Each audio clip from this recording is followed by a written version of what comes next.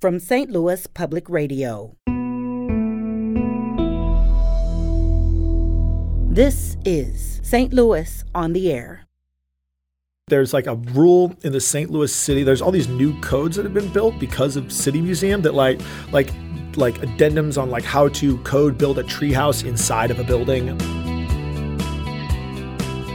There really was no script, and I think my biggest takeaway now, zooming out, is Bob kind of taught all of us is like, don't let anybody teach you to be afraid of your ideas, because if you just push for it, it'll kind of come into focus. And I remember him just looking at me and saying, like, you're only nervous because you're scared. I remember looking back like, yeah, exactly. I'm still like in awe of Kurt. Like, I'll go to Kurt like every single day and be like, all right, here's this crazy thing I drew on a napkin. It's like some crazy dragon squid creature. Here's like your crew. It's just like a bunch of alcoholic morons I hired off the street. Like, here's all your tools. Like, all of them are broken. And here's your materials. It's just like all this garbage I've been collecting for years. And when you're done, like, little children are going to climb all over. And Kurt would just like deliver on that every day for 30 years. I'm Sarah Fensky.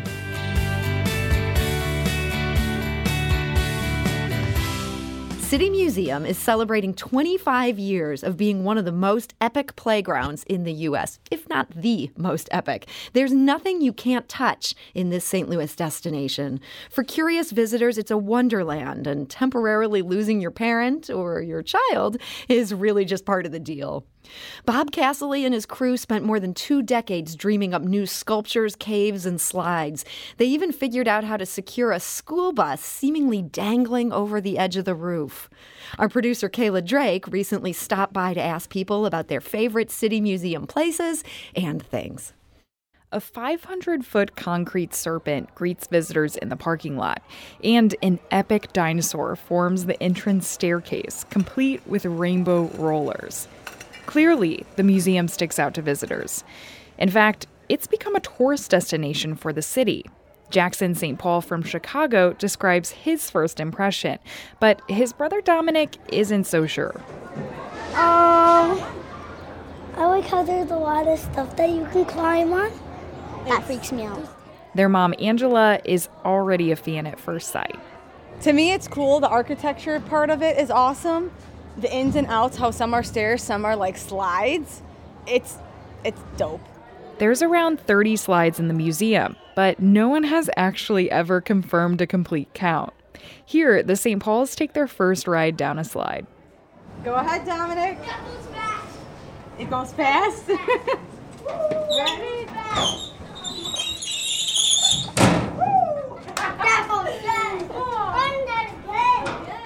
Christian Martinez and Luis Gutierrez are developers from Miami. They noticed the rooftop bus during a business meeting and had to see it in person. ¿Qué piensas de? It's fine, yeah, it's cool. It looks, for me, it's very industrial, obviously, but it's really surprising that adults and kids can have the same fun. So it's really nice to see that at least San Luis have something that we as a grown-up can feel like a little kids again. Describing the museum to someone who hasn't been there before is a hard task. The word museum typically throws people off, but I ask visitors to try.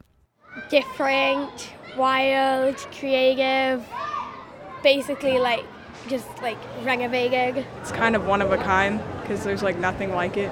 All the cool tunnels, like the slides, it's so awesome, and you meet like new people. I don't know how to describe it. It's like a dollhouse, and it's like, unbelievable things. This is how I usually tell people. I just say it's like a giant jungle gym. Like, it's just like a huge outside playground indoors. You feel like a monkey, climbing on stuff, going down stuff, and, running around, having my dad chase me and laughing at my daddy going through small spaces. It was definitely a sacrifice, and now I'm taking my reward. That reward is an alcoholic slushie, something probably added later for parents' sakes. For those of you who have never been to the museum, and for those of you who haven't visited in a while, 7-year-old Lauren Tolliver has a message. I just want to say you should definitely come here if you haven't went here. And that was producer Kayla Drake from City Museum. Now, maybe you're ready to head over there now for some climbing fun and a boozy slushie. But before you go, joining me now with the inside story on how City Museum became what it is today are 3 members of the Castle crew. This crew of self-described, quote, staunch advocates of risky play and, quote, designers, fabricators, and non-compliance hasn't just welded and sculpted the building's many features. They've also given it its anarchic spirit. And joining us now is Dave Bloom. He's a former Castle crew member and co-owner of Skate Laborious and also Such and Such Farms. Dave, welcome back. Hey, thanks for having me. And we're also joined today by Joe Backus. He is a former crew member and he is the founder of BLA Studios. Joe, welcome. Thank you. And last but not least, we're joined today by Leif Armentrout. He has been part of the construction crew at City Museum for the past 12 years. Leif, welcome. Thanks. So, Leif, you've said that City Museum is where kids and maybe adults too go to conquer their fears. What do you mean by that? I mean, it's a place that kind of pushes people's buttons and boundaries. I mean, I think there's a lot of things built specifically for that. I think that there are things that people don't even realize that they need to sort of get over, and the museum makes a great format to have that happen. And so working there, does it have that same impact that you had to conquer your fears on some of these things that were involved in putting all this together? Still? No, I don't have those fears. After spending months in stupid high places and in tiny little holes, I'm not claustrophobic and I am not afraid of heights. Yeah. No fears left. But it's okay for me to like poke at other people's fears and help them get past it. Mm-hmm. Dave, is this kind of a self-selected group where nobody would want to be part of the Castle crew if they're not initially just kind of down for anything? I mean, there's definitely, especially when Bob was around, there was a definite like weeding out process that happened. I mean, I remember my like interview was like I knew someone and Bob came up. He's like, "Oh, you know how to weld?" I'm like, "Yeah." And he like grabbed my hands and like felt them for calluses. I was like, "Oh, that was pretty rough hands." All right, like that was like he was like, "All right, show it tomorrow." And that there was definitely like an attempt to. Like almost a direct attempt to kind of like see what new people who are coming on the crew were made of and to make sure that they could do what they said they could do, because a lot of times they couldn't. They'd come talking all their big game and then they'd show up and they can't do anything, or that they were scared of heights or afraid of this or afraid of that. And Bob was really good about putting people in extremely awkward situations and making them quit. Yeah, it was always like a trial by fire Yes. for everything, trying to get on there. I mean, when I started Cementland, he basically told me to power wash the side of a building, and then I realized For it was months. Yeah, then I You power realized washed it that was building for like 3 months straight. 10-story, I don't know, 500 feet long side of a building. On a man lift. Yeah, and he didn't tell me. Yeah, and you had to go up this crazy mud hill to get up there on a man lift. And, and all the safeties were out on the man lift. Usually man lift, if you're out of level, it like beeps at you, but that one didn't beep anymore. So you could totally tip it over. Yeah. Like it was super, And we should say Cementland was Bob Castle's great sort of unfinished project. This is something he was doing in deep North City, right on the edge of North County. Split between Riverview and North St. Louis. Okay, so actually also in the county. Yeah. And this was this huge project. A lot of you guys also put a ton of work into this project. This idea of the thing didn't beep when it was supposed to beep, I imagine that beeping was sort of a safety measure. Were there not always a ton of safety measures on some of these sites? Not really. No. I mean, it was just kind of like, I think Dave describes it well, where it's like kind of a Mad Max Utopia art piece that was going on. And especially, like, I always thought it was funny when you're in between the city and the county is when the inspectors would come in and give you a stop work order, and then you just walk over onto the county line and start working on this side. Bob did that dance for years. Like the Riverview people would show up. He's like, "Oh, we're only working on the St. Louis side." The St. Louis people, he was like, "No, we're working on the Riverview side." And like he did that for Depends years. on who shows up. Yeah. Where you're working for the day. And I think, we're not I think doing that also, today. like, having kind of those weird environments kind of makes you kind of better craftsman what you do. Like I remember the forklift at Cementland like didn't have any brakes, so the way you did brakes is you had to slam it into reverse.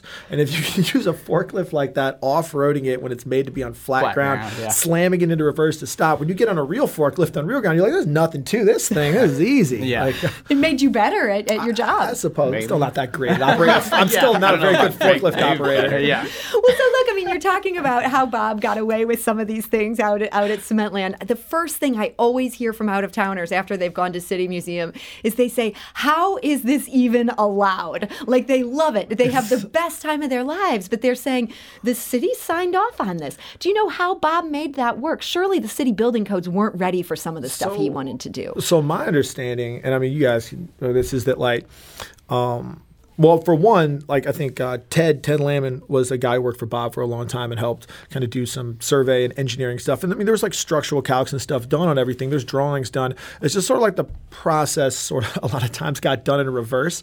Like typically, at least when Bob was alive, normally you would like draw what you're proposing to build and send it off for plan review. The city will review it and make changes, and then you go and build it. They do, footing inspections and a series of inspections, and then finally you're allowed to open it. Whereas I think we would just build something, and then after it was built, have architects draw it, and then chase him behind us. And then after it's done, the city goes to, but they're like, oh no, we're already done. Look, it's done. And Bob's the City Museum passes for everyone, and he would hand them out, and but everything was so overbuilt. And that it's like, for example, like if you're like, oh, this footbridge needs to be able to hold 20 people. It's like, well, we'll just build it so it can hold like 10 dump trucks, and then we don't have to worry about it. And like use a lot of these large, just overbuild everything so that even if someone's like, I'm not even sure how to like calculate the load on this, like, do you have to? It's out of like 3-inch thick steel girders. There's plenty of things though that are overbuilt, but then there's also aspects of things where building code goes through and says you've got picket spacing needs to be this, but like ultimately we find out that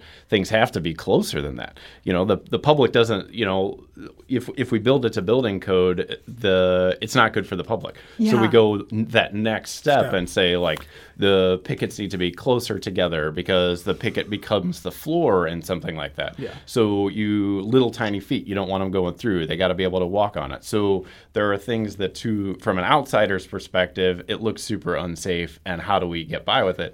But when you really actually go there with a tape measure and start measuring things, it's actually way over what it needs to be. Ted told me though, and then that there's I think it was Ted, that there's like a rule in the St. Louis city. There's all these new codes that have been built because of City Museum that like addendums on like how to build a treehouse inside of a building and like all these other things, because like like the first person, Bob's the first guy to do a bunch of this stuff, and like how much of that even for us is like real or folklore or whatever. I'm not sure. But that's at least the legend.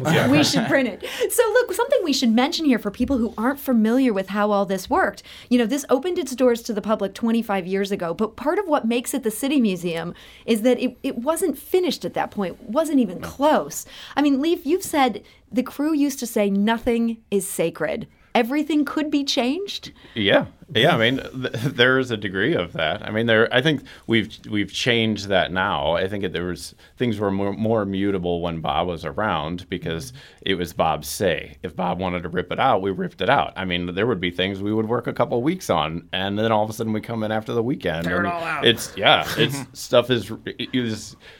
Or an extension cord is tied holding something else up into the air that you're like, oh, I guess that's the new direction that we're going. Yeah, and like going on the last point, Bob's mentality of building things didn't really, it was more off the cuff stuff that happened. Like nothing was. I mean, to think stuff was planned is really. I don't think anything was planned. He made models sometimes and stuff. And a lot of times he would just go up. We'd all like show up on the roof, like say like Monday morning or at Cementland, and he'd be like, okay, here's what we're gonna do. We're gonna build this thing. It's like a dragon, and then it's a pill, and then the kids go down, and it goes into a big pool of water, and we'll use the big tube. All right, and he'd run away, and we'd be like, what tube? Do you know what he's talking? I guess I'll get the torches. Leaf, do you know what the tube he's talking? Okay, and then sometimes he'd come and be like, this is perfect. Like, this is what tear it all out. This is it's very like stream of consciousness for him because he was an artist and he was just kind of making stuff as he did it. And it was our job to speak Bobish and kind of interpret. That was like the castle. Because it would always be, you had to have like 4 people there because each one of them got a little bit of the conversation. Right. So I think when you all got it together, don't stand around too long because he's going to get after you. Like you're scratching your head too long. We use the tape measure trick. We always do Bob tape measure trick. You always have a tape measure on you, and anytime Bob comes over looking just to arbitrarily start measuring something, you're what's that? It's like 6 and 5 minutes. Stuff up in the air with the end of it. Like, oh yeah, that up there. I think this is a good point to shout Kurt out. Like Kurt Nickemeyer was like, and was kind of like the Bob's sort of right hand man. I think a lot of that Casselese. Like I'm still like in awe of Kurt. Like I'll go to Kurt like every single day and be like, all right, here's this crazy thing I drew on a napkin. It's like some crazy dragon squid creature. Here's like your crew. It's just like a bunch of alcoholic morons I hired off the street. Like here's all your tools. Like all of them are broken. And here's your materials. It's just like all this garbage I've been collecting for years. And when you're done, like little children are going to climb all over. And Kurt would just like deliver on that every day for 30 years. And like I think Bob is like a creative genius, but Kurt is like a construction genius. Like I remember those castles. They built the 2 castles in the parking lot. I remember talking to Kurt. I was like, so Kurt, how did you like learn how to build castles? He's like, oh, I don't know. I just read a couple books about castles, Dave. And I was like, yeah, just read a book about castles, start bang on some rocks, and boom, castle. Yeah, like it's easy. It's like an alpha human, like a slightly higher stage of evolution than everybody else. Like, just hearing about this, it's just amazing that it worked, and it does work. I mean, 25 years later, like the proof is in the pudding. Joe, why do you think that this thing that sounds so crazy and the process sounds so crazy, somehow it all came together? I mean, it's mainly because of Bob's vision, I feel like, because when we were building those things, it never seemed like it was coming together. Like, it just, like, true. I mean, I just remember, like, talking to Leaf and stuff, we were, like, building the new addition to the treehouse, and it's just, like, steel everywhere. We went over to the river and got a bunch of driftwood and started throwing it on stuff, and then you're just sitting there, and it's this giant trash pile that we're just stacking and stacking, and then I'll tell you we need to dig a hole for down 100 feet to try to make caves again. You guys and are like chiseling that tree out for like how long you were chiseling that tree out. This tree needs a tunnel, so we're gonna chisel out. But I think a tunnel yet, but it's gonna be a tunnel. Yeah, but I think he always had a vision in his head of what it's going on, and he had a very good eye of how stuff was made. So it's just like. Like we were talking about this earlier, but it's just, you don't really have any time to think about stuff. It's like, the moment you get to sit down and like take it all in, he runs across with a chainsaw, and you're like, wait, what's he doing? What are you doing now? But then I always just like those last days when we had everything finished, and even if we weren't even like, we were still screwing in like trees, Bob would be like, all right, I'm opening this place, I don't care, and then start ripping down caution tape, and all the kids would give you your like little power tools that you hadn't picked up yet, and then we just had to live it. Yeah. Look, we are talking today about the amazing story of City Museum, such a wonderful place here in St. Louis, open 25 years. We're talking to 3 members of the Casserly crew that helped make it what it was, guided by the genius Bob Casserly. Passed away in 2011. His spirit still lives on. We're talking today to Joe Backus, also Leif Armentrout, and Dave Bloom. We do need to take a quick break. We'll be back shortly to continue this conversation. We're also curious to hear your City Museum stories. Got a good one? Call us at 314-382-8255. That's 382-TALK. You can also send us a tweet at STL On Air. This is St. Louis on the Air on St. Louis Public Radio.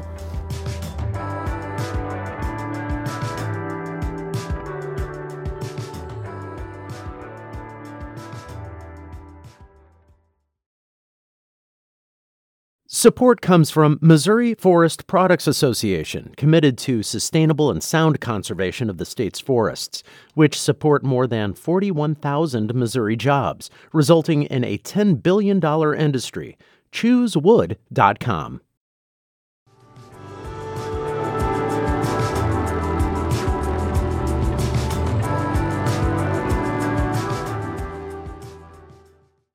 Welcome back. We are talking today about City Museum, the one and only, everyone's favorite museum that isn't really fully a museum, just a wonderful place to play and explore. We're joined today by 3 members of the Casserly crew that helped build it.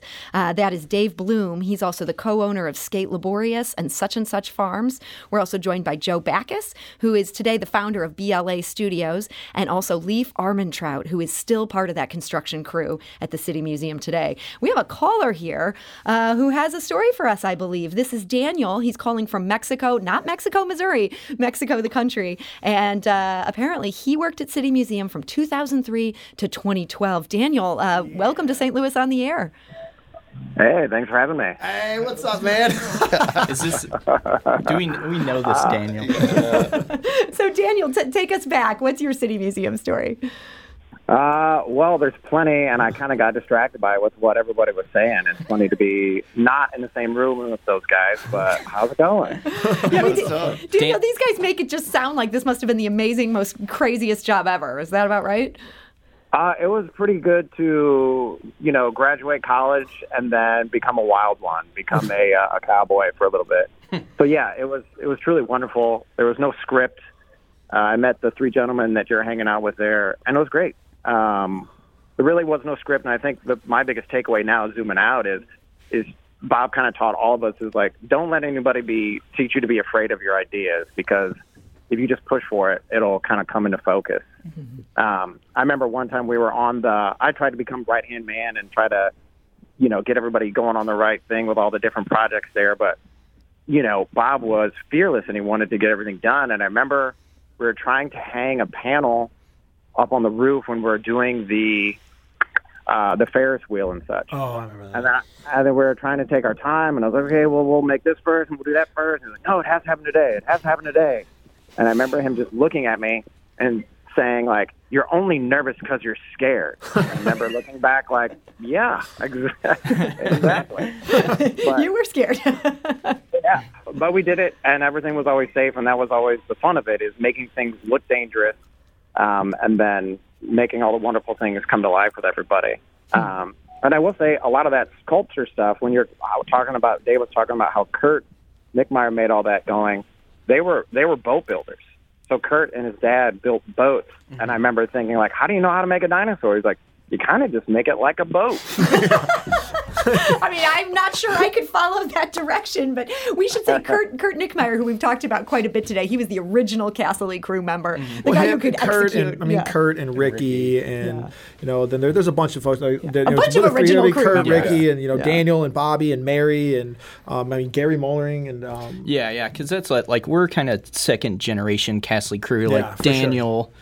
It's who you were talking to, and Mary and Bobby and Kurt and Ricky, they're kind of like first generation. The OGs. Yeah. And that's, I always like, because when I started, I was like 21 years old. I was a kid and had no idea what I was getting into. But yeah, it's just, you had so many people to look up to during those times, and it's just like, it was just an interesting time to be alive and be a part of something.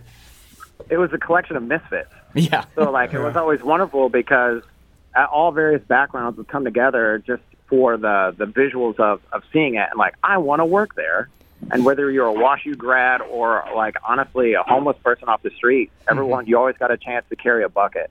Wow. And if you could carry the bucket, then you could go further on. Yeah. I personally lied and said I knew how to weld and figured it out. Wow. Well, Daniel, thank you so much for joining us with these memories today. It's so great to hear from one of that first gen of the Castle Lee crew. We also have a question from a caller, and I'm just going to paraphrase this since we have a lot of stuff to talk about today. He wants to know what you were planning to do with the St. Louis Arena. Is that something that the Castle Lee crew had plans for? I don't know if Daniel might remember some of that. I remember hearing that there was things where Bob had talked about getting the arena. Proposed some stuff. Daniel, if you're still here, can you illuminate this?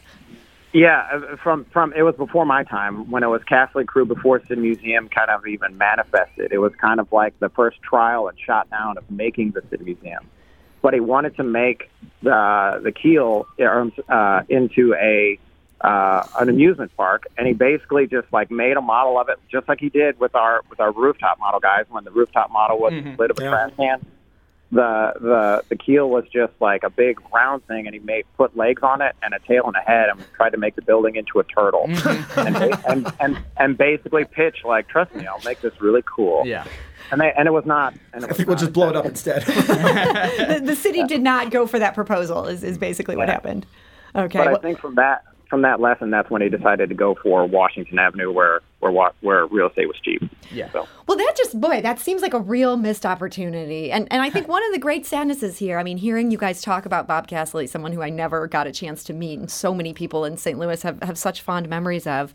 When he died in 2011, he was still in the midst of all this work. Was it hard for the crew to go on without this guy that had been such a visionary? We just showed up Monday morning and found the bulldozer, and it was very sudden and traumatic. And Cementland was crazy. Nobody worked out there. I fell through a roof out there. Everybody, it was really dangerous out there. And so we always had, it wasn't it was very, but still very shocking and crazy. And it was tough. It was really tough. Did it take a while for the crew to get your bearings, to go back to being able to build and do the kind of projects you'd been doing? Dave Jump was also. Well, yeah, but I mean, it's just like the thing with, like, we keep talking about Kurt Niedermeyer because it's just, I mean, he's just the other half of this story of the City Museum. But I think our big realm was of how much trust we had in him to be because I mean, he's just basically a Bob Castley clone, but probably a little shorter and with a mustache, you know. Big mustache. Yeah, and yeah, I mean, we had all kind of hope and like that he was gonna be able to hold the reins, which he totally could. It was hard for a long time. I mean, that winter afterwards we stayed at Cementland, and that was rough. Mm-hmm. It was rough, and I think at a certain point, we sort of the museum sort of had that like callback, like they were checking in on us and stuff like that, and I think we eventually sort of ended up. I don't know, being called back home is the right way to put it, but kind of. Yeah, like a lot of people also know, I'm sure you guys ask all the time, they'd be like, well, you guys are going to finish all of Bob's stuff. You guys are the crew. You guys know what Bob was doing. I'd be like, I don't know that Bob knew what Bob was doing. Bob just did stuff. Yeah. Like he didn't necessarily, he made models stuff, but he was just sort of like this, and it was always super hilarious to me after he died. I remember, I think Rick said that people were like putting in applications for Bob's job. And it's like, oh, so you're here for the Da Vinci Ingenious position. Like, we'll put your application in the stack and call you soon. Like, he's not like a replaceable person. Like, and so being able to I think an entire crew of people working as hard as they could even very much struggled to replace him. And we all worked with him, intimately every single day. So it's like it's not like a fillable hole. Yeah. Mm-hmm. So City Museum has gone through some changes. It ended up being sold in 2019 to Oklahoma City-based Premier Parks LLC, and I think so many people in town were like, man, things are going to have to change at this point. I mean, you're bringing in a new owner. Things change. Mm-hmm. It's a fact of life. Leaf, have things changed in a big way for the Castle crew? Yeah. These guys don't work there anymore. Yeah. I mean, there's a lot fewer of you there now. That's very true. There are good things to have come out of it. There are some focus changes. There's some money going into things that should have been put money into quite a while ago. But there's a lot of focus change. There's Does the building continue? I mean, the museum was always changing, always building. Is this kind of like now the museum is somewhat done? I wouldn't say that the museum is done. I think that things can evolve and change as they always do. But I mean, what direction that is, I can't tell you. Yeah. So you guys are now gone, but you're continuing to do this work. And what I think is so interesting about this is there was this crew of enormously talented people that all work together. But now a lot of them are still working in St. Louis. And Dave, you have come on the show to talk a little bit about what you're doing. What you're doing ties right into what you used to do. Yeah. So me and some buddies of mine founded Skate Laborious years ago. It was pretty much like a direct thing from inspiration from working with Bob. And this is a skate park in an old North St. Louis church in North St. Louis. Yeah. And then Joe and I, right after the pandemic, started BLA Studios, and so I mean everyone's out of work at the pandemic, and all of our closest friends, on the crew all need to work. So we just started a company, and so now we're doing City Museum type stuff all over the place. And we've done some stuff in the Post Dispatch building for Starwood Group. We've done some stuff in STL Foundry, and Joe can maybe talk more about that. But give us a specific, what's a City Museum like work that you've done somewhere else now through BLA? Well, I mean, we just had an amazing opportunity to work in where the Square headquarters is at. Is a funny story that me and Leaf actually, when we were still at the museum, they're pulling down their printing press, and we were going over there and taking stuff to put on the museum, and so we got to know the project manager there. It's this guy named Kelly, great guy, and we just started taking stuff out there, and I ended up building these benches. And I guess the owner of the that bought the building, John Berglund, saw these benches. John's and was an awesome guy. Yeah, and was like, "Wow, we should keep doing this." And they collected all these pieces of the printing press down in the basement of pallets full of all these crazy turn of the century parts of these DOS. Yeah. It's just more of repurposing used materials in an interesting way. we were making benches out of old electrical parts and stuff like that. Yeah, there's a real beauty to all those old parts and stuff like this. I remember Bob was talking about that at one point, like the craftsmanship and like old machinery and stuff. Mm-hmm. And I think that's what he was saying the museum thing was. That was something, I want to say Kurt told me that like the name museum and city museum is like the Greco-Roman, like muse is inspiration and am is house of. And so like city museum is like a house of inspiration made out of parts of a city. Yeah. And that like that's the reason he called it museum. Mm-hmm. And so by salvaging these cool things, in addition to the construction type work you do, this is carrying on Bob's legacy today. Yeah, I mean, the thing is with that is just, me personally, I don't really know anything else that, this is just kind of, I started when I was like, working on floor staff at the museum, and I threw you on the roof with me one day. Yeah, and that's the thing too. Is just like what Daniel was talking about. I wasn't even planning on being on the crew. I was just working front desk one day, and Bob came up to me and was like, "Hey, you know how to use a shovel? Get over here!" And then,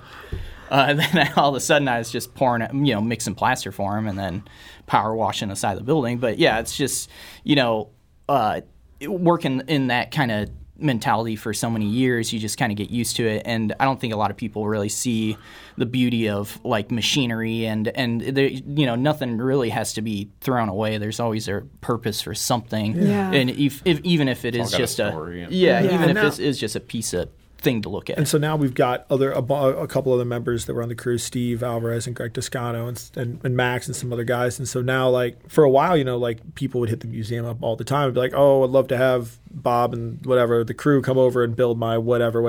And we're not available. Like, we're building the city museum in cement land and working for Bob. But now we are available. And so we've been going all over the place for all sorts of really awesome people who, like John Berglund and Steve Smith with Lawrence, building interesting, weird, salvage item city museum you got people, stuff bugging you from out of state. So that legacy lives on, and that legacy lives on every day at City Museum. It is still just such a blast to go there. There's so much there. Just talking about this today, I am now planning a trip to go back ASAP because you guys are. Yeah, let's go. Let's do it. Right now. I'm going to just peace out. But first, I do want to say thank you to everybody who has joined us today. A particular thanks to Daniel calling from Mexico. Thanks, Daniel. Thank you so much, Daniel, for bringing those memories. Dave Bloom, owner of Skate Laborious and also Such and Such Farms, former member of the Castle Crew. One more thing, if anybody, with BLA Studios, if anyone wants to like holler at us, if you have something interesting that you'd like, a project you'd like built, you can go to BLA as like studios.com or on Instagram, or just email like Dave at BLA Studios or Joe at BLA Studios. BLAstudios.com. Good materials too. Yeah, or you got some cool trash you want to give us. We want all your cool. Give me your cool trash. We want all your trash. Well, Dave, thank you for joining us, and also Joe Backus, who's the founder of BLA Studios. Thank you. Yes. And Leif Armentrout, still part of the Castle Crew at the City Museum. Thank you so much. Oh, thanks for having us.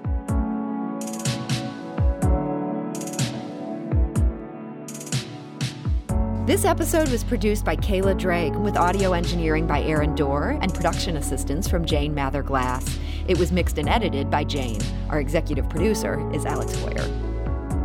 St. Louis on the Air is a production of St. Louis Public Radio.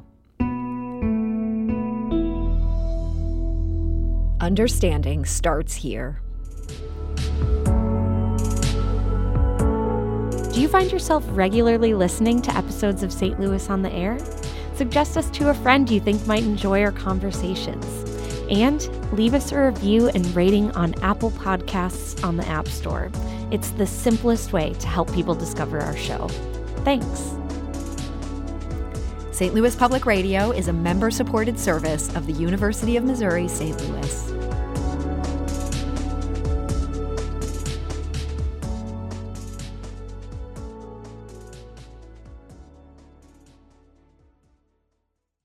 Support comes from the Missouri Forest Products Association, providing more than 41,000 jobs in the production of wood pallets, railroad ties, white oak barrels, hardwood floors, and more. Details at choosewood.com.